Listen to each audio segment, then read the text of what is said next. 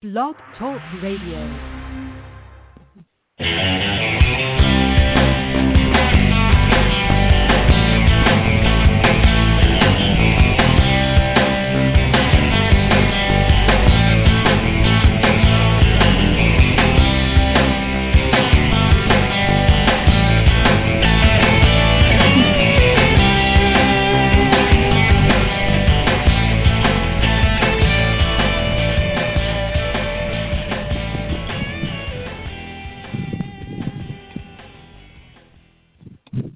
Hello, everyone. Welcome once again to Madame Perry's Salon, the podcast that's broadcast from a genie bottle out in cyberspace, the podcast that loves you.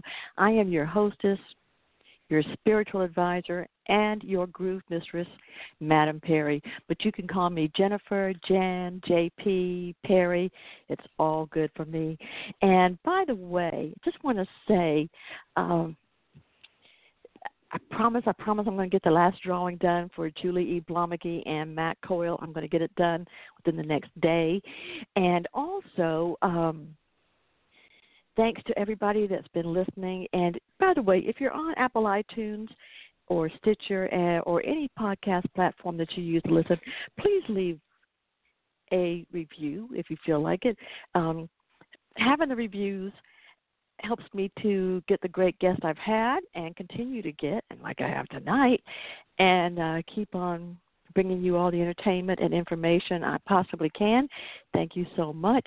Don't forget, somebody asked me again the other day, what was the videos when Don Most was on here last week. Yes, he's got a CD coming, Don Most Swings the Most. And, of course, Don Most being formerly known as Donnie Most, Ralph Mouth from Happy Days, but he's done a lot of other work since then. But he's got a couple things. One is on YouTube. It's part of a series called Viral Vignettes, and one particular episode has him and actor Robert Wool doing it. It's just a 10-minute video, and it's a riot. He's also got something on Amazon Prime. I believe the pilot is on there with him and Anson Williams. Yes, Anson Williams, who was also on Happy Days. This is the first time they've done any acting together since that, and it's called Harvest Time. It's good. It's got some dark humor in it. Check that out. Harvest Time and Viral Vignettes. And Don's got some other things coming up soon, too, and especially when we can all get out and play with each other again. He's going to be touring with his new CD, and I'm just thrilled about that. He's going to send me some sneak previews. Wednesday, we've got Caregiver Dave, and his latest book is It's My Life, Too. He's got a podcast, several books, and it's all about being a caregiver, how he became a caregiver after his wife had a stroke, and how caregivers need to take care of themselves. Now, a lot of people are in that situation or have been or have it coming up, so, yeah, don't miss that. And oh, my gosh, so much good stuff going on. Oh, and last night, Valjean Jeffers, award-winning writer of Black erotic science fiction and fantasy. She was so much fun. I thoroughly enjoyed her last night, and I know that all of you guys will too. If you didn't hear her, because people kept saying she was so much fun. Yeah, she was and is. So check her out.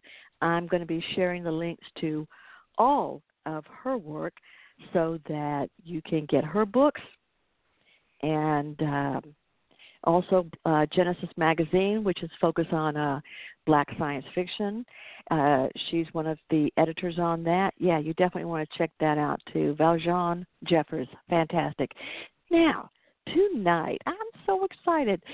Tonight's guest, I first learned about through my dear, beloved friend, Colin Kelly. If you know me, you know Colin. He's a friend with whom I have had many adventures, and he's been very, very good to me. And he's introduced me to so many things and people. And one of them is a singer, musician, songwriter, poet, visual artist, and dancer. And I am so thrilled to actually talk with her tonight, so let's go ahead. She's right here in the genie bottle. She's got a lovely cushion. She just seems to fit in my Moroccan decor, just like a work of art, which she is. So let me welcome for her first time to Madame Perry's salon, Vanessa Daou. Hello, Vanessa. Hi there. How are you? Doing great. How about you? I'm really good considering everything, going on. What can I say? Pretty much what we're all saying, I guess. Mhm. It's funny. I heard somebody today in passing, and he was talking on his cell phone, and he said to somebody, "Well, today was better than yesterday," and that pretty much summed it up for me. I was telling you probably know Bruce Sudano, the musician. Yeah, he's written a lot for. Yeah, he wrote a lot. Well, a lot of his music was done with and for his late wife Donna Summer. But he's also written songs recorded by Dolly Parton and several other people. And I was telling him about something I had seen just after the first week, all this isolation. Something I saw on Instagram where somebody said, yes, 7 days in, and it feels like Vegas here. I'm losing money by the minute. Drinks are acceptable at any time, and nobody knows what time it is. That's excellent. I love that. That was 1 week in. Somebody wrote that. Right. So I thought, I could my goodness. So I thought, that pretty well describes it. We're all having to get rather ingenious about things, about connecting and staying motivated, and keeping each other motivated. Well, so go ahead. I was going to say, I've been thinking a lot about this condition that we're in, and in a lot of ways for artists, it's pretty much the condition we're always in. And I've been thinking a lot about the fact that the lifestyle of artists, at least writers and painters, visual artists, musicians, a lot of it has to do with isolation and loving that isolation, which is more akin to solitude. It doesn't feel like isolation at all, for the most part.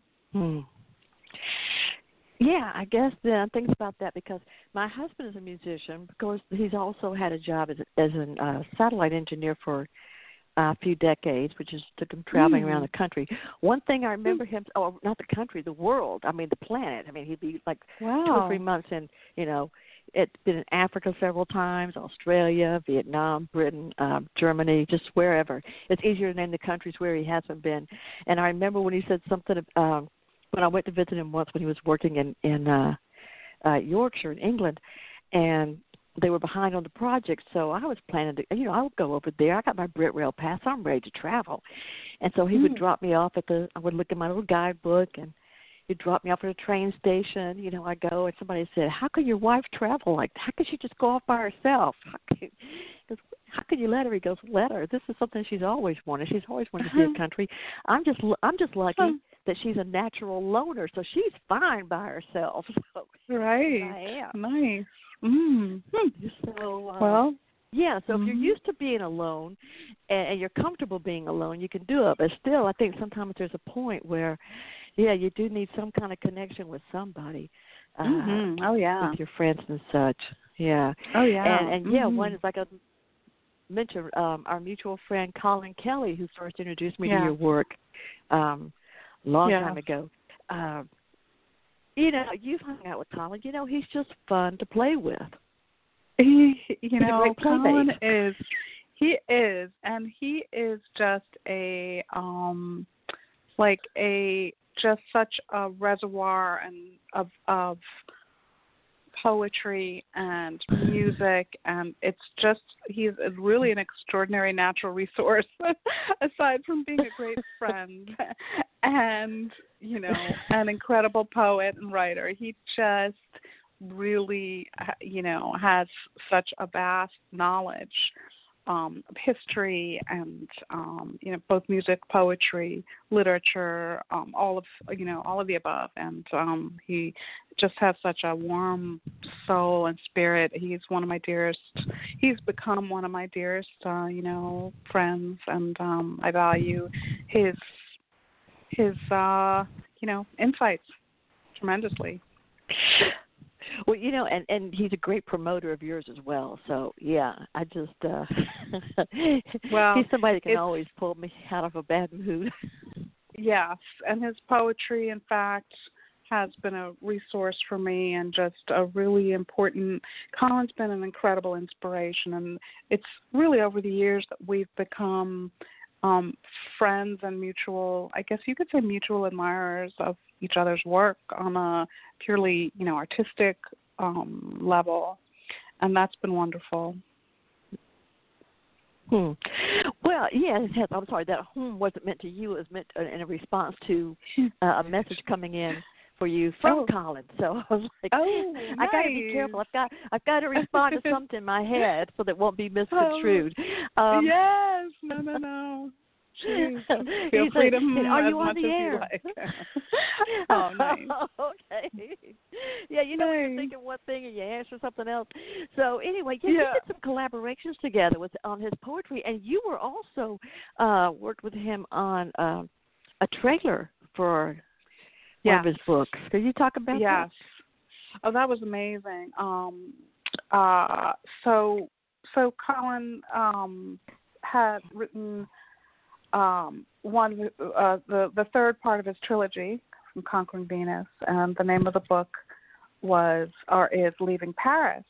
So Paris is one of, I consider in a lot of ways my second home. I think if there is such a thing as reincarnation, I was definitely in my past life, I was from Paris. There's no question to me. And I have a lot of ties to Paris. So before I even read the book,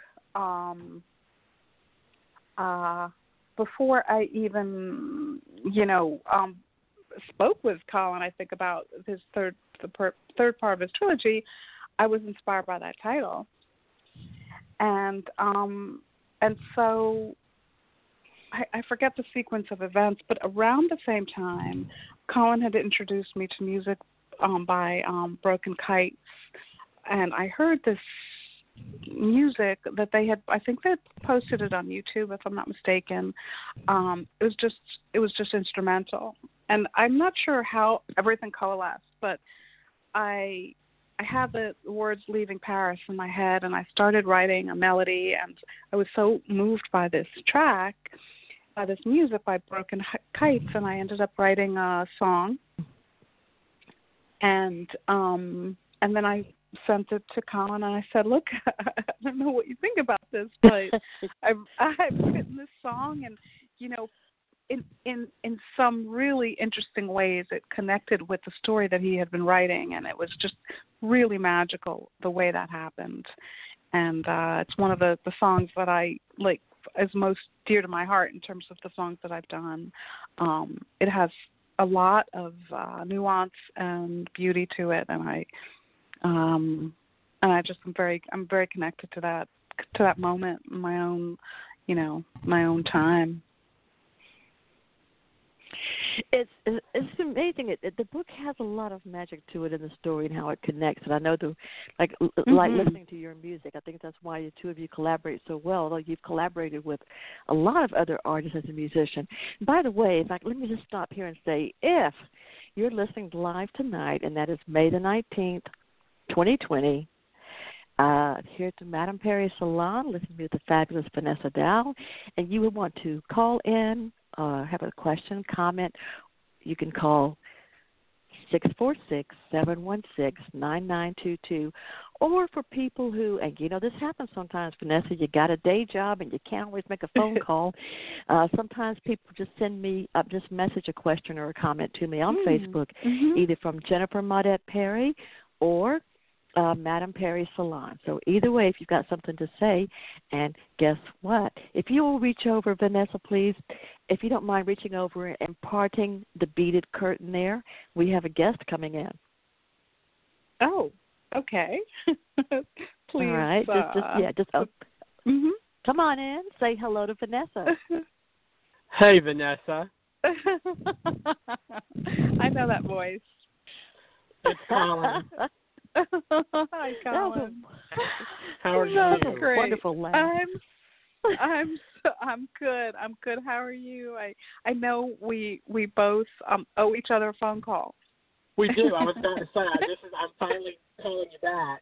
So, Jennifer, you don't mind if we continue on with the conversation we were having 2 weeks ago? I was going to say, I don't know if this counts as that phone call because, probably I don't think a lot so. of I still need to call you back. We got to catch up. Yeah. I think we probably would probably be censored on your show with the kinds of things we talk about and I don't know. So. We get into whatever. I don't know. We can go places, but maybe we don't want to go there now. Good. So we can have a late night adult version of Madame Perry Salon. Madame Perry After Dark. How does that sound? I think what I'm saying also is not just in that sense, but we are both very left leaning politically, so yeah, we would probably not. We could go down all sorts of rabbit holes here. So we could. The rabbit holes, definitely, we'd be taking both the red and the blue pills. Yes. Let me just say this, Vanessa. And one thing I did not mention in the beginning that I usually do, I usually say this in my introduction, is welcome to Madame Perry Salon, the podcast, and Colin, tell me this is true, the podcast with more celebrities than the inauguration. That is correct. I mean, that is legit correct. Nice. Okay. I like that. Uh-huh. And going to keep it that way. Nice. Yeah, you're in the right place. Let's just say that. Well, I really love your lineup. I love your whole, what you, the people you bring into your show and what you talk about and the poetics of it. I really value what you do. Oh, thank you. Thank you so much. So now, Colin, I know you're busy putting out a paper tonight. So if you want me to just mute you so you can listen, I will. Whatever you want to do, or if you. Well, I just wanted to say that I'm thrilled that Vanessa is on your show, and I'm thrilled that I connected you two together somehow. I can't remember exactly how, I guess, because I keep talking about Vanessa all the time. But I'm thrilled that she's on the show, and I'm really excited that you've got the new remixes out. I don't know if you've talked about that yet. The new remix for Sunday Afternoon is out now, and I'm just so excited to hear what comes next. So, because I know you're always working. I know you're always working on new music, so I'm always excited to hear what's coming up. So. Well, I have some new stuff for you. I can't wait. I can't wait to hear it because Hey. Oh, go ahead, Jennifer. Try to picture Vanessa if you can. This was several years ago. I don't know if you remember the whole thing, but several years ago, Colin and I were out on a date one night, and we had dinner at this fabulous French restaurant. I think it might have been no, it wasn't close to you because I had something going on with these people. So we had a great, fabulous French dinner at French American Brasserie. Then we drove down to Vinyl to see the band, General Public with Dave Wakeling.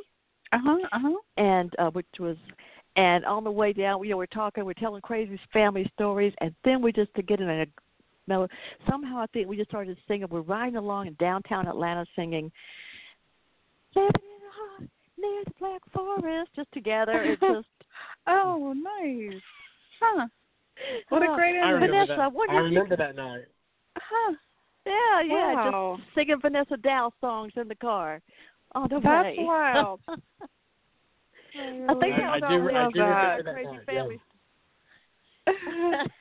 I'm definitely gonna remember that like I'm gonna flashes of that every time I hear the song. I love that. Yeah, this is great. Well, it's like after we shared our crazy family stories, then we had to go ahead and clear. Like it was our way of burning sage to clear the vibe and make everything good again. I like. Well, that's a lot of that. In fact, is a lot of what my music is for my in my own life. Not only my music that I love, it really is. It's clearing the cache, like clearing the, all the detritus and clearing the garbage and just resetting, resetting things. Ooh. Okay, well I like that description. Yeah. And thank you. You could feel it too.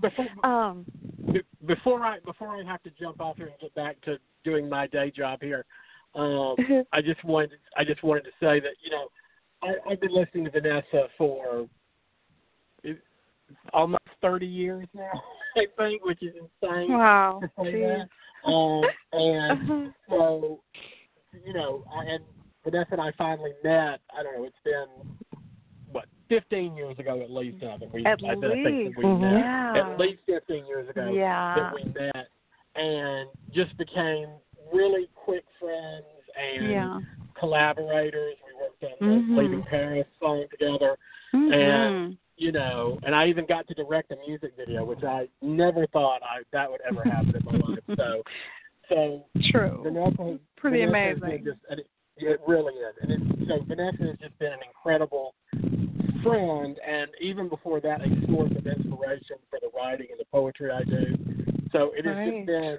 At first, it was surreal to know her, and now it's just like it was. But now it just feels like it was always meant to be. Even 30 years ago, we were just kind of headed for a meeting at some point. So true. And so I'm just really, really happy that we have. And when all of this COVID-19 thing clears, I'm coming back up to New York, and we gotta meet up and continue that conversation we were having last fall. Yeah. So Yes, we will. And like I was saying a few minutes ago, I don't know if you heard, but your poetry has. Hear it, so I was. Okay, blind. Yeah. So, I was saying how aside from being becoming good friends, your poetry in a very separate, totally objective way has provided me with so much solace and so much inspiration, because I love your use of language and metaphor and imagery. And so on a purely artistic note, thank you for all the years of just really astounding poetry, and storytelling for me. Oh, well, right back at you, because you have done the same. So thanks so much. Okay. Well, all right. Love you, Jennifer. I love you too. Love you too, Colin. And I will catch up with you both soon. All right, I hope so. Okay. Talk soon. Bye-bye. Okay. Right. Bye, sweetie. I love him so much. He's just one of the most wonderful human beings I have ever come across. So, so wonderful. I'm so glad you had him make a visit. And now that honey, as soon as I put the post up, he said, this is going on my calendar. Then he's been keeping up, because I got a paper to put out tonight, but, I'll hit it up for a minute. So, he's a sweetheart. Nice. See, all the good people come together. I've had this fantasy for a long time, and I hope to make it come true one day, Vanessa. I've said I always wanted to get a tour bus, the kind of like country singers have, the big fabulous ones. And I want to just do a Madame Perry's tour across the country. You have, artists, musicians, and authors. And sometimes there'll be certain ones that will get out and do a show, sell your product, and then get back on. And sometimes it'll change people from town to town. Wow, I love that. That is still my goal. So, wow. We're going to have a good time. So, yeah. Oh, okay, good. I will. I am. That is one of my. That's so my speed. Okay. Totally. And we'll yes. just roll down the road and sing and have fun. Hey, I love it. So let's get back to the Vanessa Daou story. Sure. Now, since Colin just said that he's known you 30 years, or known your music for 30 years, and obviously that you were a child prodigy. So apparently, when you went to Vassar College, you were maybe, right. I don't know, 10, 12 years old or something, and that's when you got your scholarship to study dance at Columbia. I did start young, actually. Not that young, but I did October, so I was always a year younger than people anyway in my class, technically. But so I did start pretty much right, like right out of college. I went right into music, and there was almost no segue. It's like out of college, started music. So I actually transferred from Vassar. Yeah, I went from Vassar to Barnard and Columbia, and I was in New York and really just embarked on merging my love of music and poetry and dance, and just started really right away. So I was in my my early 20s. If I understand, then with your scholarship to study dance at Columbia University, that's where you also developed a lot with the choreographer Eric Hawkins. And then as a visual artist and poet. Yes. With teachers Koch. or mentors there. Correct. Yeah. Yes. It was a very just for me creatively vibrant, vital time. All of my interest very early on was in the idea of synthesis of the arts. So that was what I focused on in my writings and my studies. So it was really interested in how all the arts tied together, because I was very versed in many of the arts, and I didn't really ever feel like I had to choose.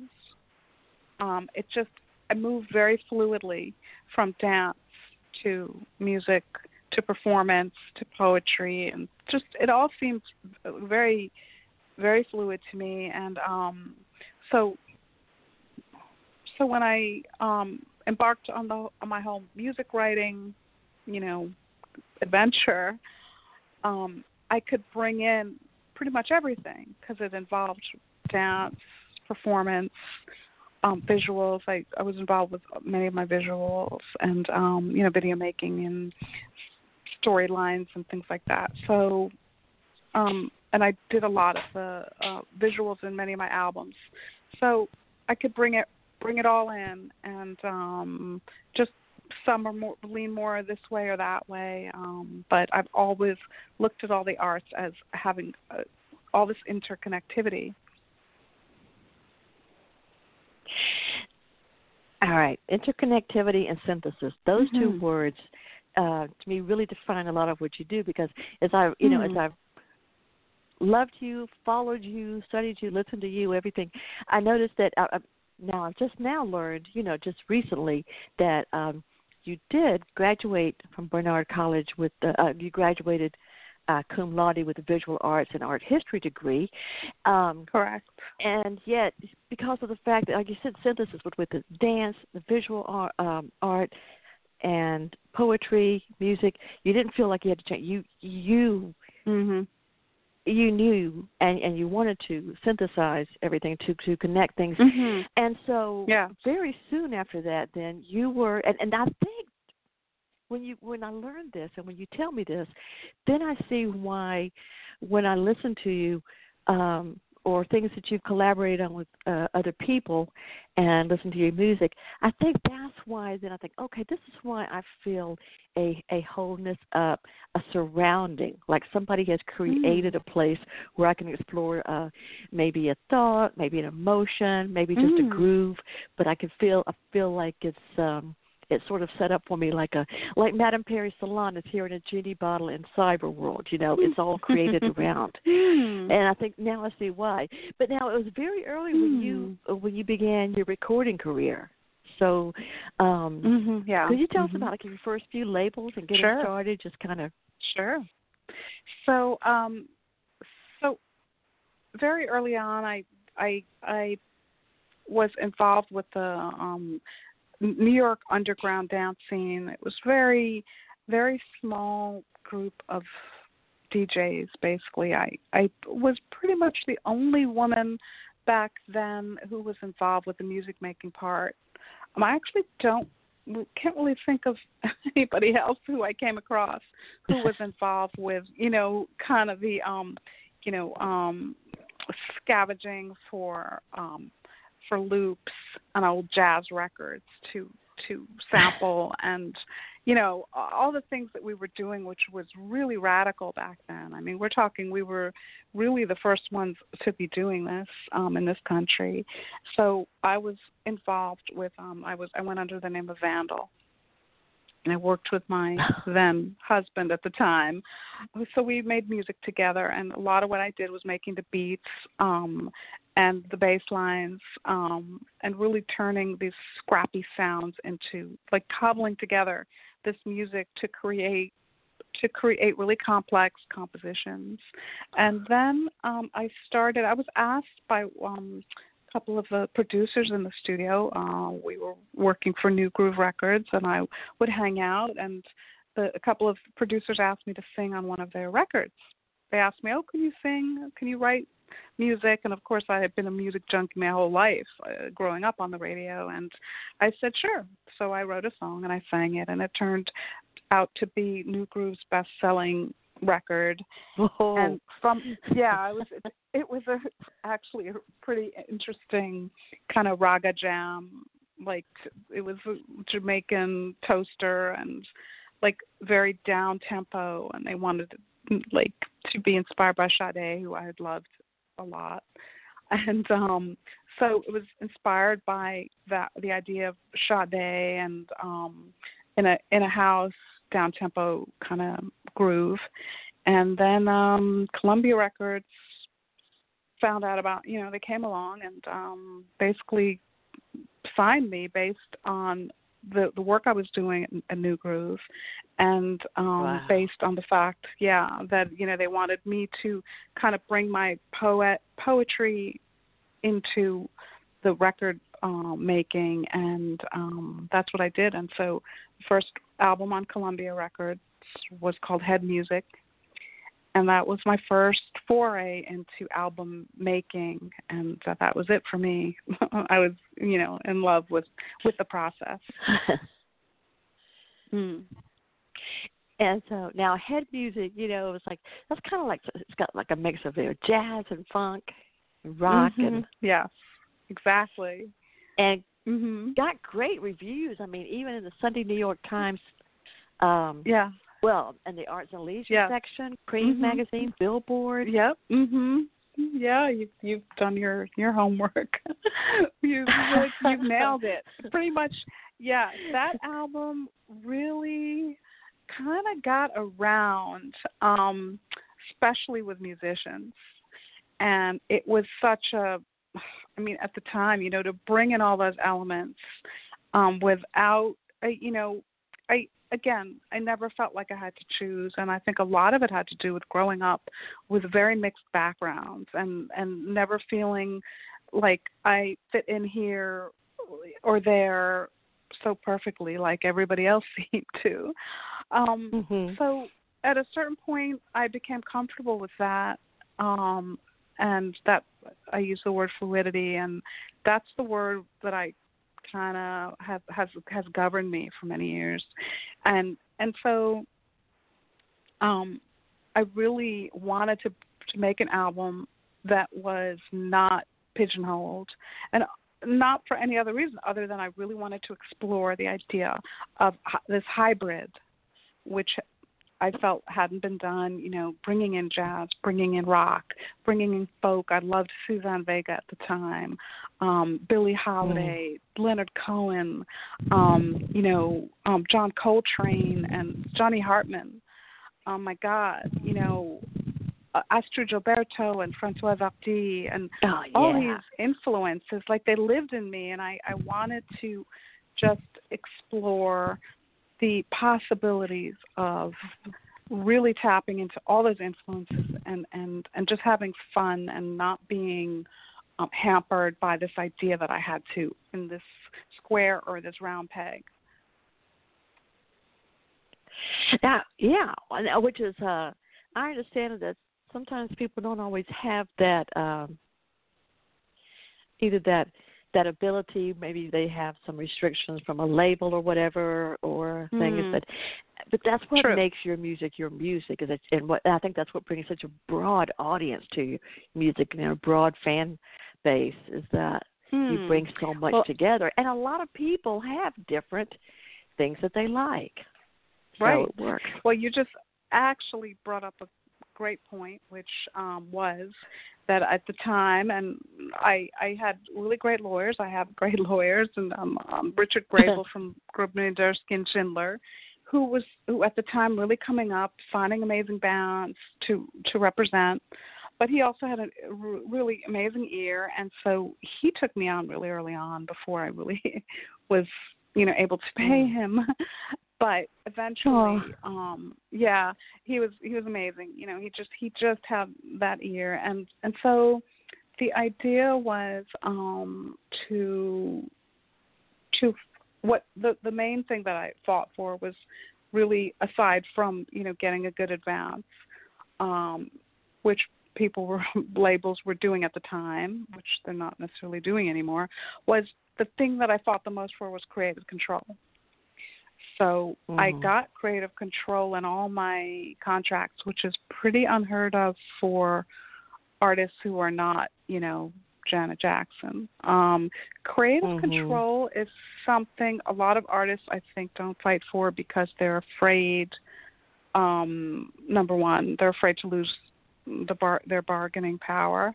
And number two, because I think a lot of artists really, they get this glaze over, excitement about being signed to a label, and this idea, well, the label's going to know what to do. They'll guide me. And for me, the idea was, if I'm an artist and I need to be guided creatively, then I'm really not an artist. I saw no point of being an artist.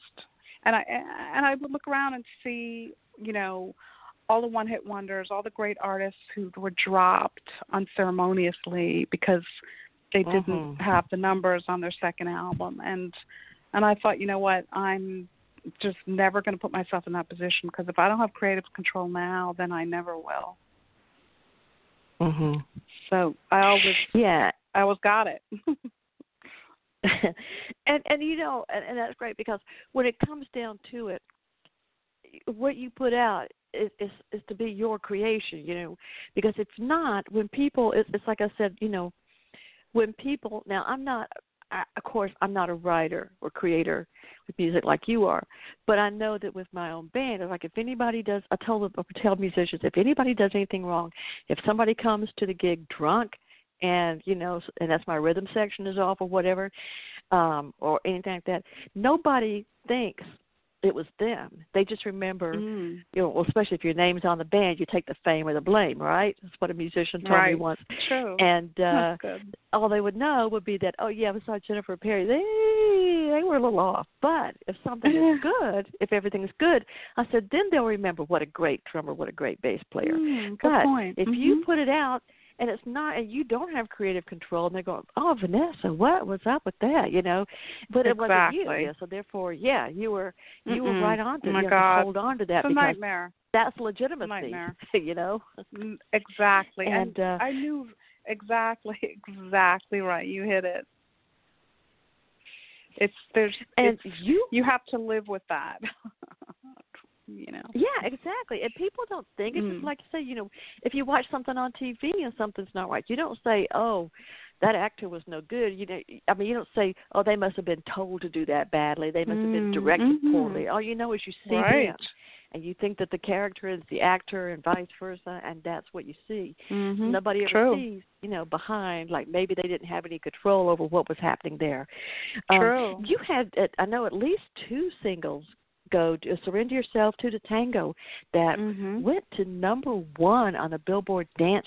True, and stayed Sunday there for afternoons. weeks. Yeah, Sunday afternoons was Mhm.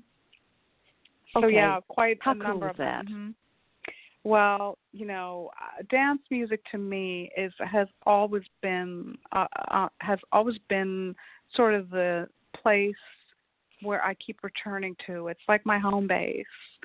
It's where I started. It's where I was first, embraced. And in the dance music community, there are so many, the whole ethos, the whole idea of the dance music still, but especially in the early 90s when it was really a community that was raised, in this sort of petri dish that was New York City in the underground. It was a really close community. And anything, anybody, you could be anybody you wanted. And nobody was going to judge you. The only thing I guess you could say in a sense was judged was the music that you made.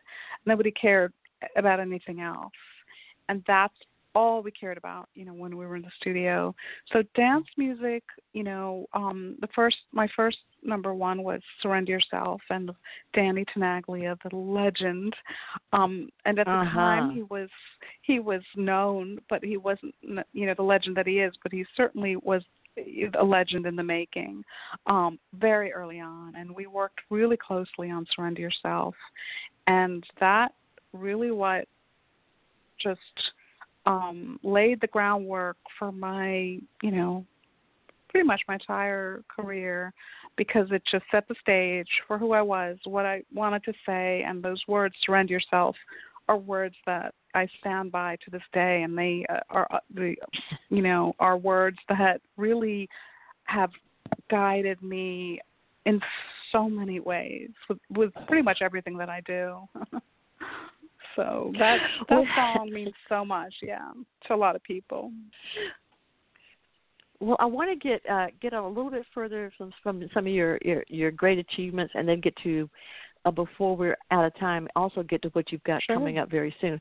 But one thing I wanted to say, when I mentioned, because you had 3 songs, Billboard #1, and you also had 3 songs that were featured in films.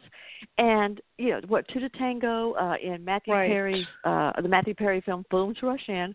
Also, If I Could, What I Would Do for You, and How Do You Feel, American Railroad from Paris, and Idle Hands, respectively. Right. And, come on, you've got to be, that's got to be a cool feeling, for one thing, to hold up the Billboard chart. I mean, if it was me, I'd want to frame it. I'd want it to be big and frame it everywhere.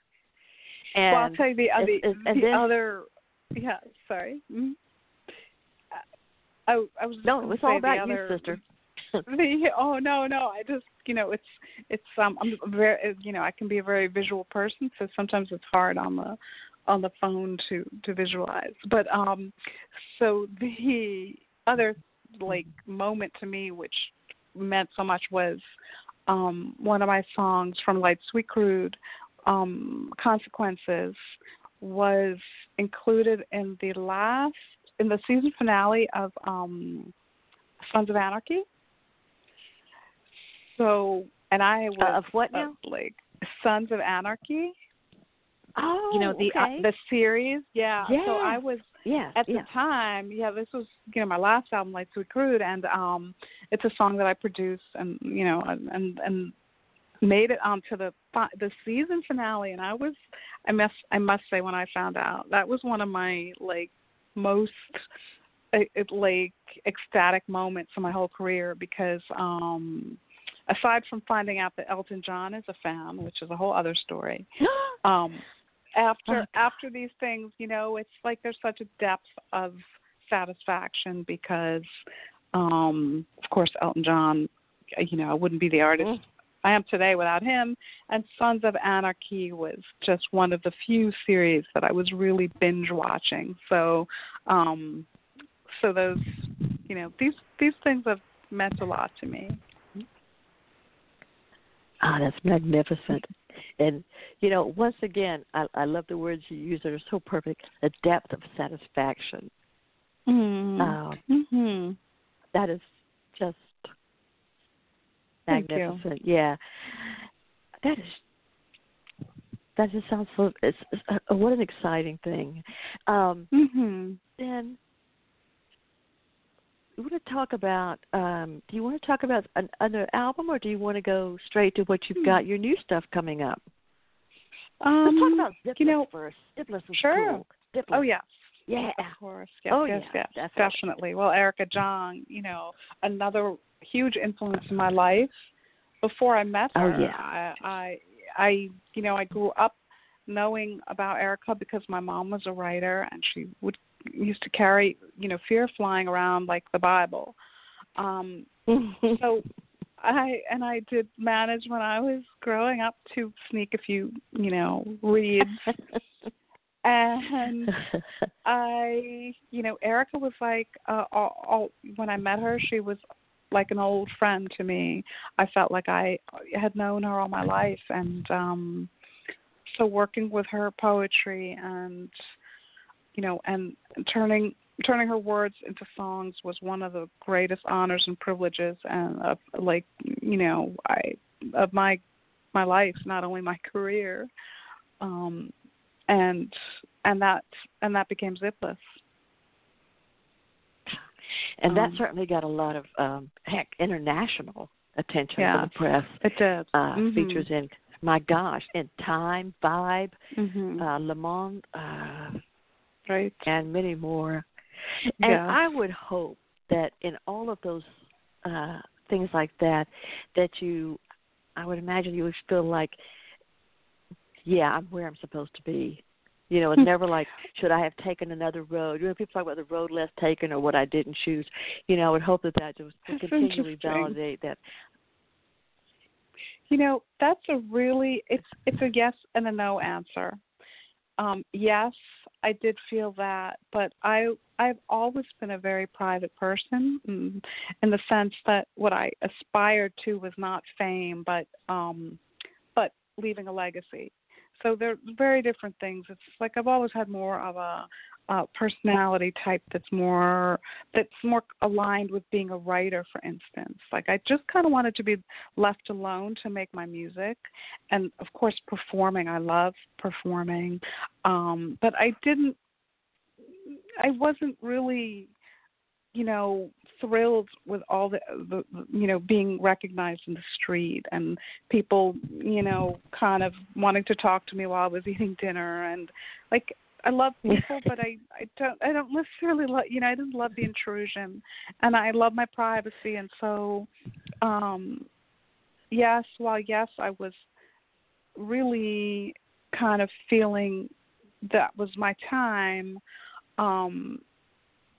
At the same time, I was also feeling, gosh, I hope this doesn't kind of signal what it signals to so many artists, which is pretty much your one hit that you get, and then pretty much that's it. Because the record labels squeeze you so dry creatively, you lose a sense of who you are, and you dry up because they really, they run you through the mill, and then you lose a sense of yourself, and they start pulling you this way and that, and so it was kind of a fear of that, a lot of that fear, and that always kept me a little, like I was always very humble because I know how fleeting that moment is and how dangerous it could be as well. So true. I guess we don't always have the story of artists, but we know some of the things that we hear, and then some of the things that we read in their memoirs later. Well, then let's talk about what's fresh and coming up new. Mm-hmm. I know you've been working Sure. on something. You listen. Yes. You made me feel like the coolest kid in school when you sent me a recording of a rehearsal, and I'm thinking, oh man, I'm like sitting on the inside now. And so I thought, oh, this is great. Yeah. So you feel like you're getting a lot. Like I got a little inner circle business there. Like I was sitting at the cool table, even if I was on the faraway seat. So let me ask you, you've got new things coming up, and I understand another show. I don't want to say, I want you to tell us all, but I see something about Cat in the Dark. Yeah. So I've been working on my new album now for a couple of years. With working with various people and also producing songs myself. I was living in LA and I moved back to the East Coast a couple of years ago, so that rejiggered, my perspective. And I've also been working. I've fallen in love with the form of haiku, with the poetic form of haiku, and I've been working a lot with that. And I had I've always had this idea of putting together a one-woman show, basically in the form of a narrative, which I narrate, which I narrate myself. It becomes the performance, and bringing in also some of my music, which I sing. And so I, at some point, decided I was going to write this entire one-woman show in the form of haiku, which I've done. Wow. So I have my new album, which after this crisis has, changed so many things. I've, at the same time, reapproached my new album. I've done some new writing, and in a lot of ways, this idea of a one-woman show, which I'm calling Cat in the Dark, it's a different title for my album. In a lot of ways, both my album and the one-woman show have a lot to do with the theme of isolation. And so I kind of feel like, in a funny way, I almost feel in some strange way this haunting sense that I could easily have written all this material just in this year. Like it seems to have come out of this experience of isolation, and I think again the word solitude is more the word that I've been investigating. It has a lot to do with the creative process and self-reflection. So it just feels, both of these projects, my new album and my one-woman show, feel so natural in the context of this self-isolation. And the fears that have to do with it, Mm-hmm. Oh, yeah. That's a very real part, too, isn't it? By the way, if sometimes a lot of people listen while they're driving, they tell me, and they don't always get all the information. I always promise, and I promise once again, that I will be sharing all of the contact info as far as the website and Twitter and Instagram, all the social media information for Vanessa on all of my social media, not only for Madame Perry's Salon, but also under Jennifer Perry, and I will be sharing all of it there. So that way you don't have to worry about writing it down. I'll let you know. You can find her on Instagram and the website, vanessadaou.com. And I was going to say, on your website, it mentions in the projects tab, it says the title it gives there, I don't know if it's a working title, it says Cat in the Dark from Paradise to Hell's Kitchen. Is that part of the title? I know those are, Hell's Kitchen as a place. The kind of like a hint to what's going on now, or an allusion to that? Well, like what kind of a weird sort of hell? Well, it's, again, interesting because I finished writing for the one-woman show, at least finished in quotes, because there's a lot of tweaking and also additions and addendums and this and that. But basically, that title, I pretty much, I'm decided on that title. Let's see, last September or November. So, but as I said, I easily could have written it, this year, because it's really so From Paradise to Hell's Kitchen is a reference to my being born in the Caribbean, and then after my parents' divorce, being sort of shuttled to to me it seemed like an adventure, but it wasn't really, because we landed in Hell's Kitchen, which is here in New York, which during that time they called it Hell's Kitchen. Appropriately, it was really a very seedy, grungy, dangerous part of the city to be in, and to be a young girl at the time. I came across a lot of very scary, nefarious characters, and I basically don't know how I came out of that experience in one piece. I really don't.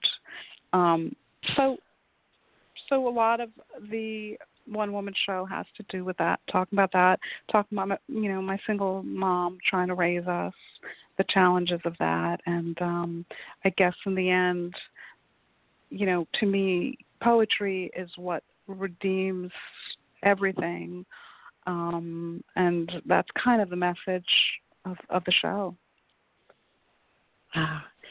All right, and the fact that you're using the structure haiku, that you're writing it in the form of haiku, to me, that is just, that's amazing. That's rather extraordinary.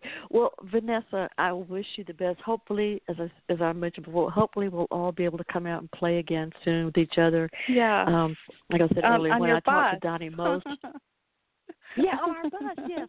Yes. Yeah, when Donnie Most, yes, Madame Perry on tour, Madame Perry Salon on tour. I'm so there. Yes. And yeah. So, and like recently when Don Mose was on, he said he was just getting ready to do a tour, planning a tour for his new CD, and now everything's gone. So I said, but you got to come to Atlanta when it's there. So you will have to please promise me you'll bring the show to the South, because you've got a lot of fans down here. Yeah. Oh, yeah. I loved Atlanta when I was there, and I will. Well, good, because we definitely want you here. We'll make you feel loved, and nice. I hope you just feel all comfortable. Hey, by the way, folks, if you listen, I really hate that I've run out of time, but it has been. I have wanted so long to have you on here, Vanessa, and just thrilled to talk to you. To talk. Well, you've been so generous with your time here tonight, and your stories, and and telling your truth and your journey and your music, and I am so proud to have you here. So, again, I will be sharing all of like your website, where to buy your music, and where to keep up with when Cat in the Dark is actually on tour, and we got to keep positive that it will be very soon. Yeah. And so what I'm going to do is let us go out to the sounds of Vanessa Daou near the back forest. I hope thinking of me and Colin riding around singing doesn't take away from the sensuousness of it, but we're pretty sensuous people. Okay. Have a great night. All right, thank you, Vanessa.